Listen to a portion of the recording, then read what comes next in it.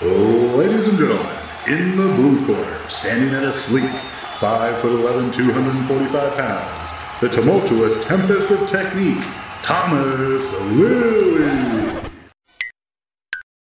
And in the red corner, at a curvaceous 5'11", 315 pounds, the jovial juggernaut of judgment, John Cheryl Sheridan. A meeting of the masters of mastication. Turn your attention as they delve deep into all things lifting and more. This is Peak Speak.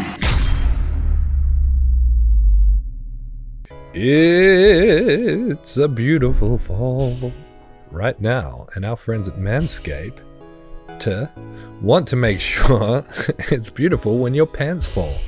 Don't let the trees be the only thing dropping their excess leaves. Give your trunk the look it deserves with the leaders in male grooming in their 4th generation performance package. Boys, get your baby makers ready for a cuffing season like no other. Join the 4 million men worldwide using Manscaped by going to manscaped.com for 20% off and free shipping with the code PEAKSPEAK. Their 4th generation trimmer features a cutting-edge ceramic blade to reduce grooming accidents thanks to their advanced skin-safe trademark technology.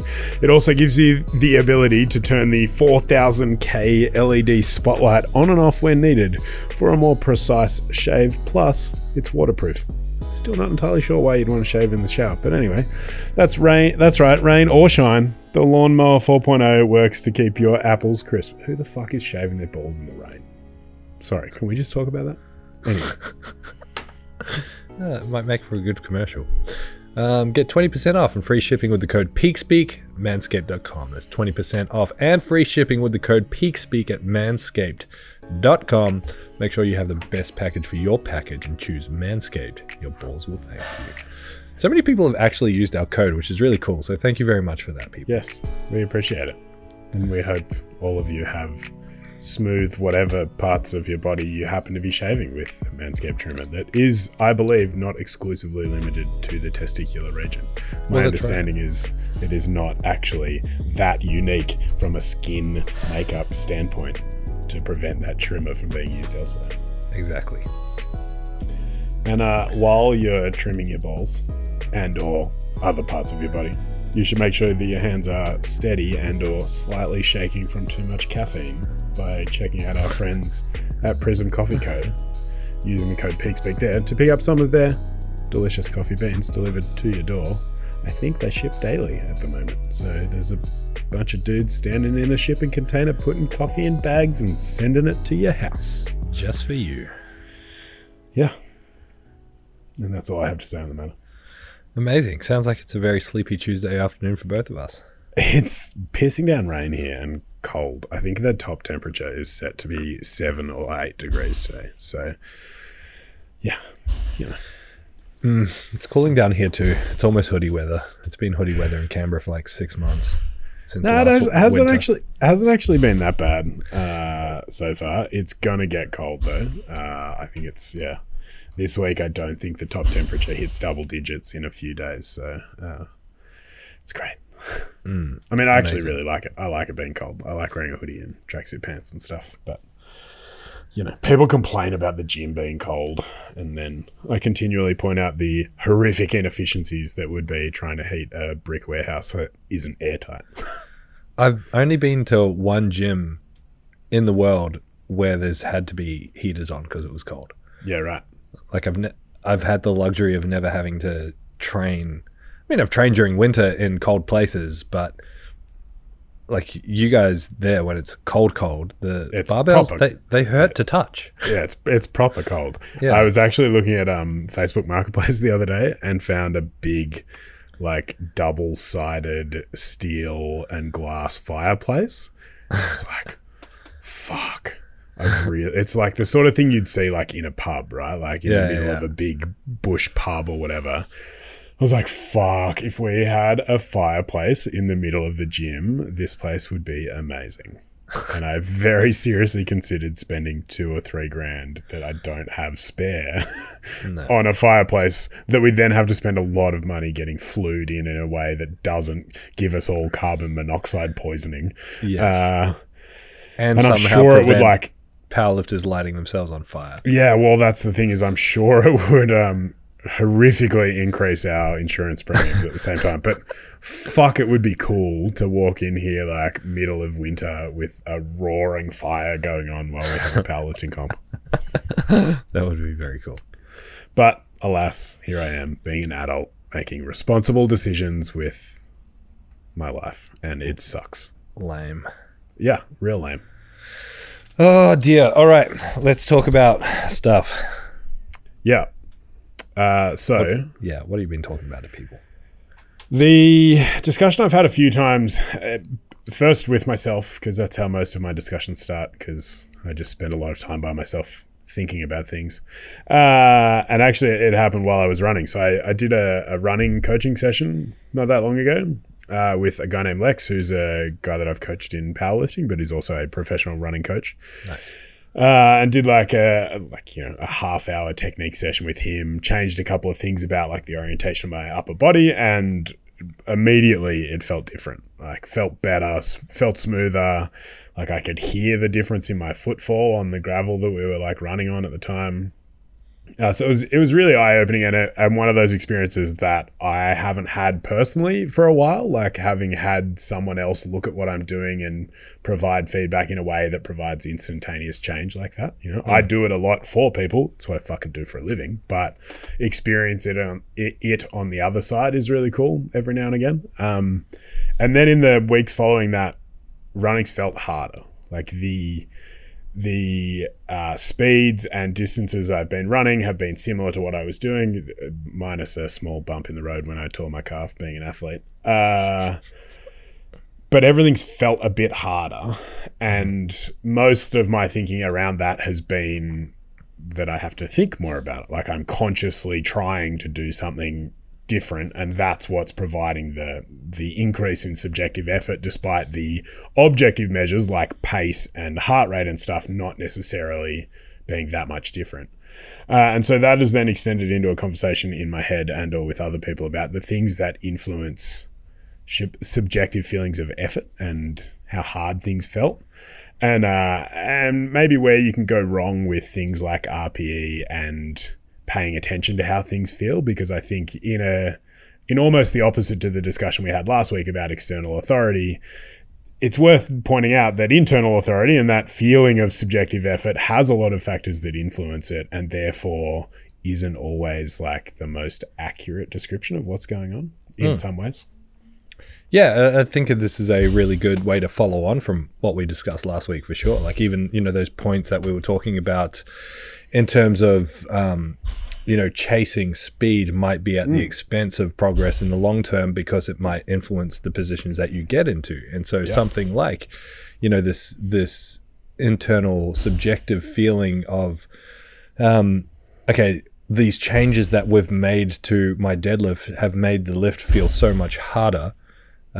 Inherently or automatically, just based on our lifting journey, that's quite hard to compute. Yes. If we're making a change for strength, it should automatically feel better is the assumption, because that's just how we measure progress in resistance. And so lighter is easier. So if it's the same way and it's harder, it means we're weaker. That's how our brains look at this when we've been doing resistance training for so long.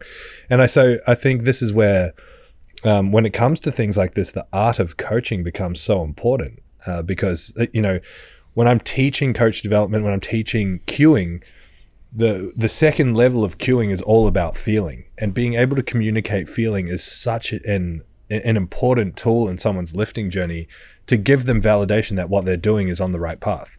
And a lot of the times that means this is what it's going to feel like in a negative sense. Yeah. And that is a good thing. Because left unchecked, it's like, oh, this feels bad. I'm going to just change it up a little bit. Oh, that feels way better. Then 2 weeks later, they're exactly the same as they were before they've made these technical changes. So I really like this idea of talking about subjective feeling for sure. Yeah, I think it's that idea of like validating experiences that can be really useful. One of my favorite tricks in coaching. And like, I think if you're a decent coach and you don't have a handful of like little party tricks that are a good way to increase buy-in just by showing off what is like a really easy, simple base level physiological principle that we can like just magic you a little bit with and make it feel different or do things like that. But is being able to like watch people lift and be like, oh, do you experience these things when it gets really heavy? And be able to like list off half a dozen either feelings or experiences in terms of positional change or things like that. That is just pattern recognition, right? You've just watched enough people squat like that to know that when that person that squats like that goes really heavy, these are the things they experience. So being able to tell that story, to link all of my bullshit ideas into one big episode, fucking cohesion, is really valuable, both from a this is what to expect, but also a yes, that's a perfectly valid experience and you don't have to be concerned about that feeling. Because like you said, it's really easy to get disheartened and lose some of that motivation when suddenly you have to think way harder about what you're doing, and all these weights that you considered to be easy weights that you didn't have to think about are suddenly really complex and hard, right? And that was my experience with running, was this pace that I thought I could just maintain and like kind of switch my brain off and just like think about stuff and listen to music and, you know, just plod along, suddenly became this thing that I really had to consciously work towards, and it really drastically changed the experience. Yeah, absolutely. Yeah, and I mean, like that idea of being able to use language to tell this story, to allow someone to arrive at the correct conclusion, is going to be really important when we are making changes that don't feel great. Yeah. For me, I reflect on my coaching journey, because this idea of talking about feeling and connecting with the person's subjective experience has been really important in terms of building trust and rapport with people. Like, I reflect on the early days of coaching where I was taught early on, just as you were taught, and probably every coach listening, ask the client how they feel. You know, do a set. How did that feel? Tell me how that felt. And I remember going through technique sessions and watching people and knowing what lifting felt like, because I'm a thinky lifter and I feel everything and I am good at thinky lifter. Yeah, that's a good description. Yeah, no, I get it. I'm a thinky lifter. I lift. Yeah. I think too much when I lift. And so like feeling is quite intense for people who are thinky lifters. And I remember doing technique sessions with people and watching them and making changes and being like, I know this feels like shit to you right now. And be like, how did that feel? And they'd be like, yeah, pretty good.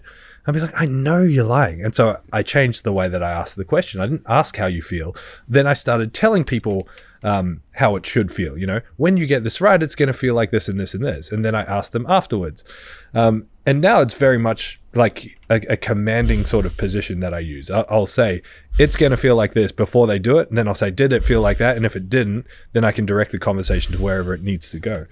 But that idea of giving pre-validation to how something should feel. So when someone's doing it, they're not like, this is wrong. Yeah. Like, they already know to expect what it's going to feel like. And I can do that because I know what my cues are going to feel like in someone, because I've been doing it for so long.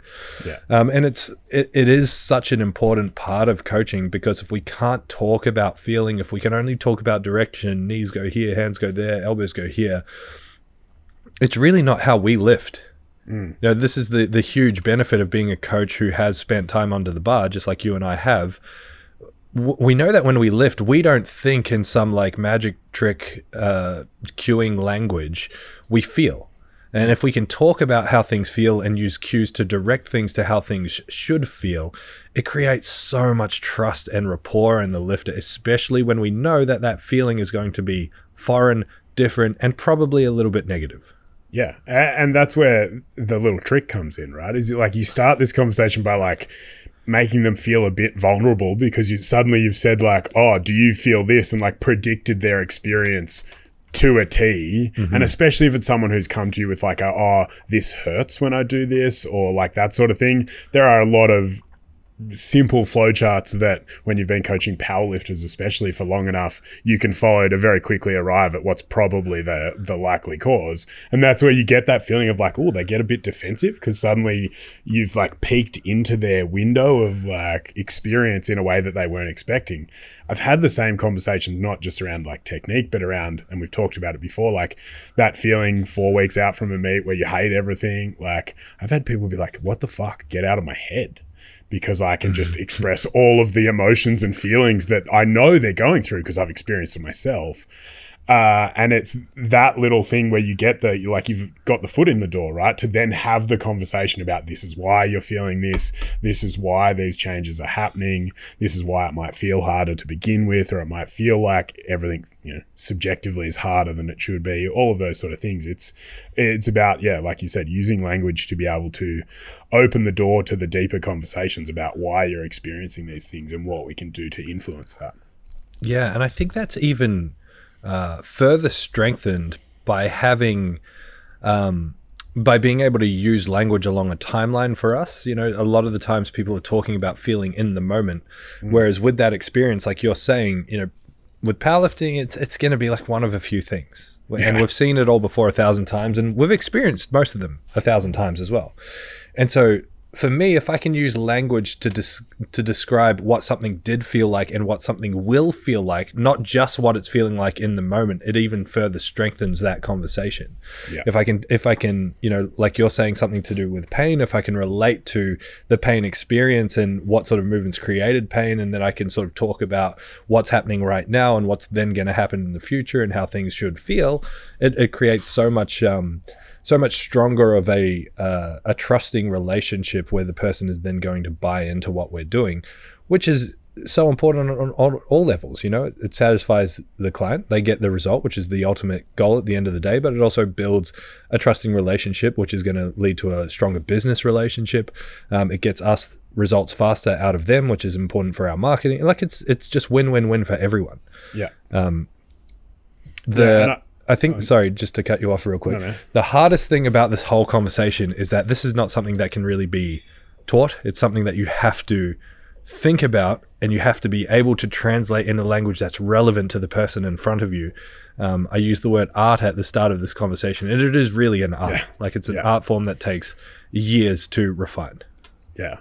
And that comes from empathy, right? You have to be able to be empathetic to someone's experience. And I know early on in my coaching career, the mistakes I made came from a complete lack of empathy or an unwillingness, perhaps not unwillingness, but an inability to see things from a point of view that wasn't the rigid cage that my meathead brain lived in as an early 20s PT, It's the fucking early 20s PT who's like, you don't have time, you make time. And like, I was that guy. He was a fuckwit because he didn't have the ability to be empathetic with the person that works a full-time job and has 3 kids and only has 45 minutes twice a week to train and those sort of things, The thing I wanted to touch on, because again, it comes from building rapport and language and stuff like that, is a discussion I've been having a lot recently around the role of like a subjective feeling of stability and external stability in exercises and things like that, right? But more broadly to a feeling of safety and comfort, right? Now, like at a base level, when it comes to stability, there is this inverse relationship between the stability demands of the task that you're performing and your ability to output force. It's why we can all leg press twice what we can squat in almost every instance, because a leg press is the most stable expression of hip and knee flexion because the fucking thing's on rails. And so the limiting factor is the ability of your quads and glutes and things like that to contract cohesively, push that sled on the rails. In a squat, it's your ability to organize your body in space. So that's the like base level discussion, but I think that more broadly extends to your ability as a coach to empathize with the experience of the person and help them inherently feel safe in the validity of their experience. And so not ignoring the things that they're saying around pain and feelings of instability or, discomfort or things like that. Because I think really early on in my coaching career, again, I probably dismissed people's feelings a little too often and were just like, okay, whatever, and just kind of kept moving. And that certainly held me back. But now in the way I present myself and the environment to people is much more about opening the doors and helping them lower the barriers to entry and feel like they're safe and what they're doing is valid and correct and right. It's moving away from these language things centered around like fear and like worrying about injuries and stuff like that, and instead just reshaping the conversation in a more positive and sort of well-meaning light, because so much of that I've found just has helped people get that buy-in early, because the results they see in that early period are all about how comfortable they feel in that environment. If you can get someone into your circle of influence, be it as an online coach or in a facility, and you can very quickly integrate them into that community so that they feel safe and comfortable, well, they're going to get better results out of it. For sure. I mean, it comes down to the difference between hearing and listening, right? Yeah. You hear the words that this person is saying, and then you have to be right. So you have to be argumentative and convince them that, no, what you think is not valid and what you should be thinking is this, rather than listening to the words that they're saying, showing them what's valid and what's correct through action rather than words, which is, I hear that you're having this pain experience. I hear that you're having difficulty with this and this and this, and then building into the programming the things that they will eventually come to see is very valuable. I don't have to tell people that, I can show people that through actions. In my words, I want to express empathy. I want to express understanding, so they do feel safe to come and take the action that they need to take to get the outcome that they're looking for, right? And yeah, I mean, like you hit the nail on the head with us in the past, young 20s coaches that live and breathe powerlifting. Tactical empathy was neither of our strong point, because it was just like, if you want to be a fucking good powerlifter, this is what you do. This is what you do. And if you don't want to be a powerlifter, guess what? You're wrong. Yeah. You do want to be a powerlifter, and it becomes sometimes I wish I could go back and just slap that kid in the face. It's like, so much. Just be less of a fuckwit. But then, maybe I wouldn't be the person I am today without that fuckwit phase. Who knows? I do feel like you have to be careful that you don't swing the pendulum too far in that direction to the point where you let the client dictate absolutely everything outside of their expertise, I often say to coaches that it's totally okay for you to have goals for the client. A client might not come in with a goal to be able to perform a low bar back squat. It's okay for you to have a goal that involves them performing a low bar back squat, and you can work towards that without forcing it upon them. You can build the structures and the frameworks to improve their hip strength and their upper back strength to the point where they can try that thing. There's no problem with you having a goal for this person. And if anything, when you're working with the inexperienced or the more general strength training clients, you should have goals for them, because they don't know what their goals are, or the goals that they talk about are byproducts of the training that you're doing. I want to be stronger and look better. You get to decide micro goals within that, and you should as the coach, because you're the expert. And also you can, it's totally okay to have a long-term plan for that client, even if they don't. And that long-term plan doesn't have to be super intricately detailed, but you can have a vision for where that person is going. So one of the things that a question that I've asked in a handful of different forms, but I have sort of most recently refined, I think, the best form of it in our first coaching session with someone. So it's not necessarily in the discussion around do you want to join, do you not want to join, which is more centered around what do you want to get out of it, what brought you to us, those sort of things. I think probably one of the most powerful questions I've been able to ask has been around something to the effect of, okay, we're sitting here right now, let's say hypothetically we fast forward 2 or 3 years into the future and everything goes perfectly for you. Instead of asking what's the outcome, I ask people about what does life look like at that point for you? What are the feelings you empathize with? What's the vision, right? And most people talk about, well, I want to be able to do these things outside of the gym. I want to be able to integrate fitness into my lifestyle. It's those sort of things, right? We have a type that comes to a gym like ours. Mm-hmm. And then it's about helping them reverse engineer what that looks like in terms of habits and things like that you start building from day one, right? And being able to because I think in the past I've shied away from conversations about goals because I've never really identified very well with them. Mm-hmm. There was a period where I had very specific number goals, but increasingly it's just about getting better at things and, and following my whims and fancies and those sort of things. But I could never tease out well enough an actual tangible thing, because most people come to this scenario not really fucking knowing what they want. They don't have not many people get in, especially powerlifting. Not many people do what I did, which is get into powerlifting and be I'm going to squat 1,000 pounds. And that was genuine the only fucking thing I cared about in powerlifting for a long time. And not everyone comes to the table with that number or that thing, but a lot of them have this idea about what life would be like or what it looks like from a, lifestyle factor thing, what they can do outside of the gym. And that conversation has helped people see that. And that, again, increases the buy-in early on, because you're like, okay, well, if what you want to be able to do is, take your kids out and kick ass just doing whatever you want, well, then you really need to be able to do a bunch of different things in the gym. You probably need to have a base level of this, and we can build out like, okay, well, this is what this looks like, and this is how we get there, and these are the processes, and here's how we're going to build these habits so you can actually do it effectively. Because if you just say, here's the number, here's where you are now, cool, let's just fucking work hard, but you skip that like storytelling aspect of like, here's why we're going to do all these things. You miss all these opportunities to help them understand the process that you don't need to explain because it's inherent in your knowledge and your understanding of it. We can all look at a number and be like, all right, cool, well, you want to squat 300 and you currently squat 200, you're probably going to be able to have to do a bunch of different things like this. It's probably going to take this long. We can just reverse engineer all of that sort of stuff. But for the average person who comes to it with an average experience in the gym, they don't have that framework, and helping them see that, I've found, has been really, really effective. It's such a good message for coaches to hear that, because the majority of coaches listening to this probably have a blend of strength training clients and mostly general population clients that they do strength training with, rather than like powerlifting clients or strength athletes. And what John just said is like, not only fantastic for starting the relationship and finding out what someone actually wants, but that's fucking sales 101.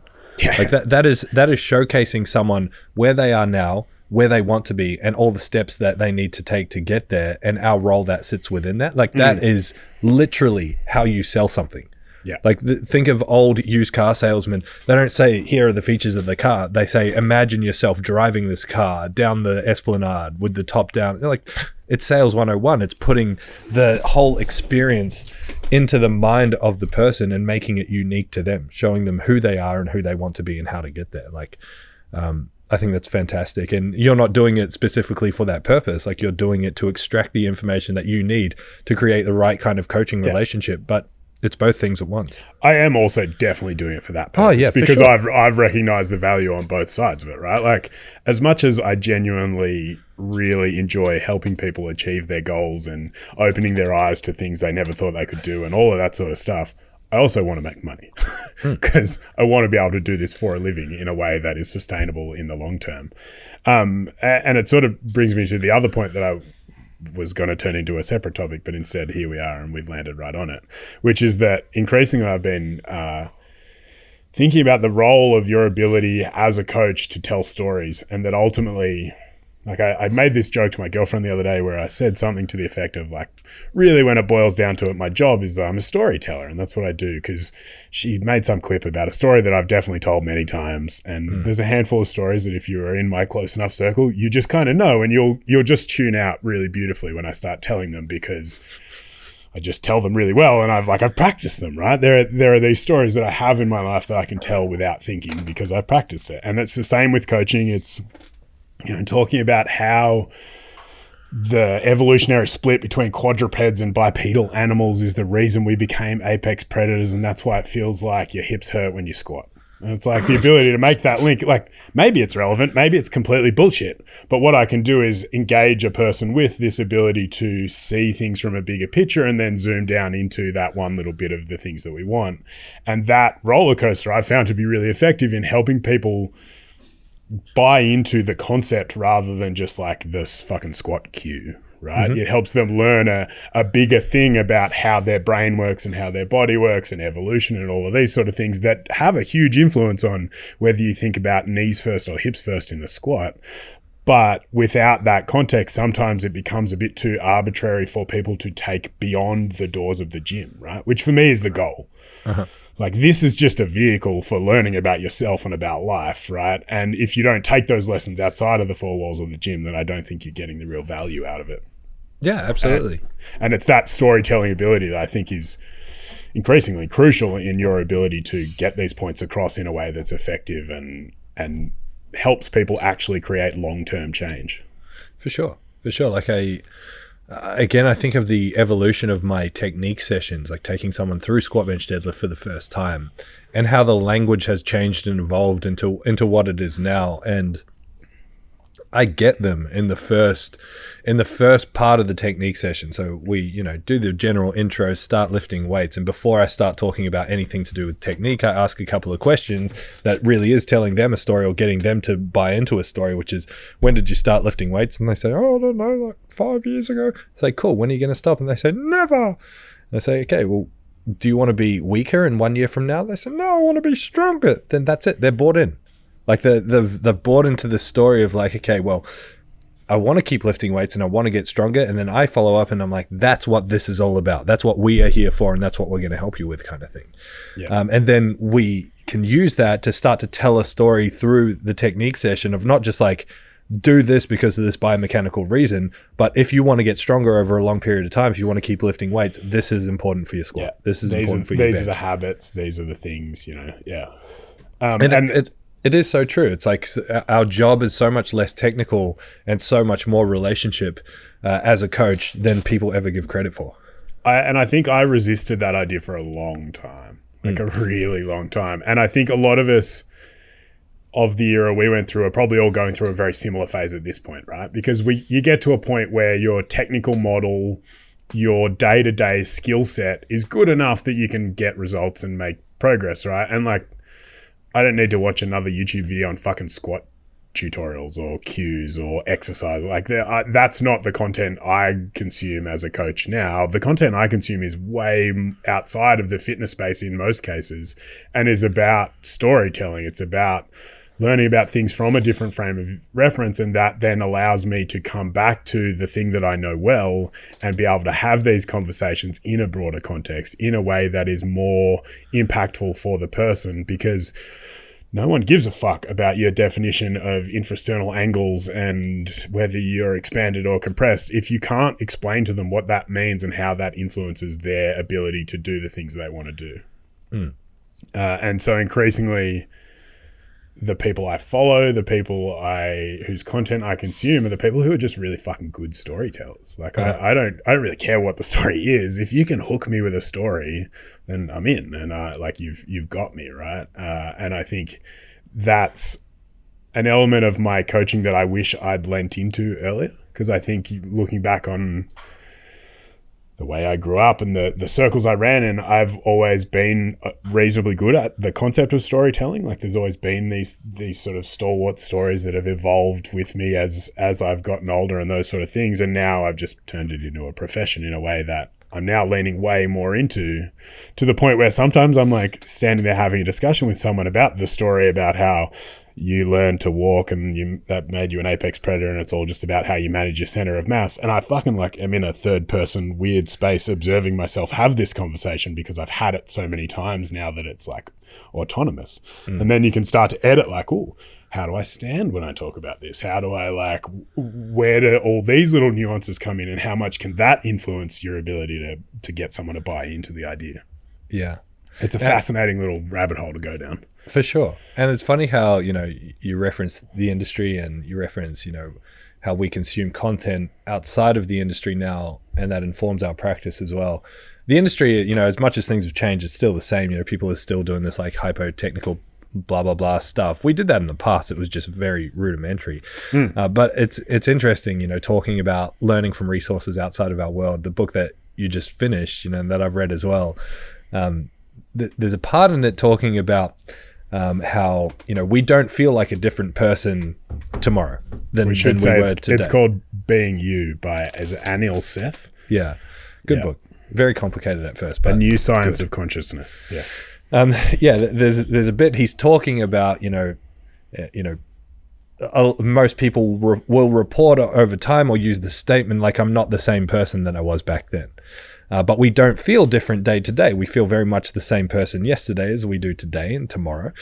So then he uses this line, and it's stuck in my head. And I find very little relevance in most things in life to actually think about this line. But he basically talks about perception of change is a much slower process than change of perception. And it's exactly this idea of storytelling that you're talking about in the coaching context, which is just like, people aren't going to see the change in their lifting and the change in their strength, but we can change what they think about what's happening right now in the moment. And being able to influence or talk to the way that someone feels in the moment is such a powerful tool in coaching. And I don't know, I just wanted to finish on that. That's all I have to say. Yeah, I think that's a good place to finish. Sweet. Thanks for listening, friends. Okay, guys, bye. Bye.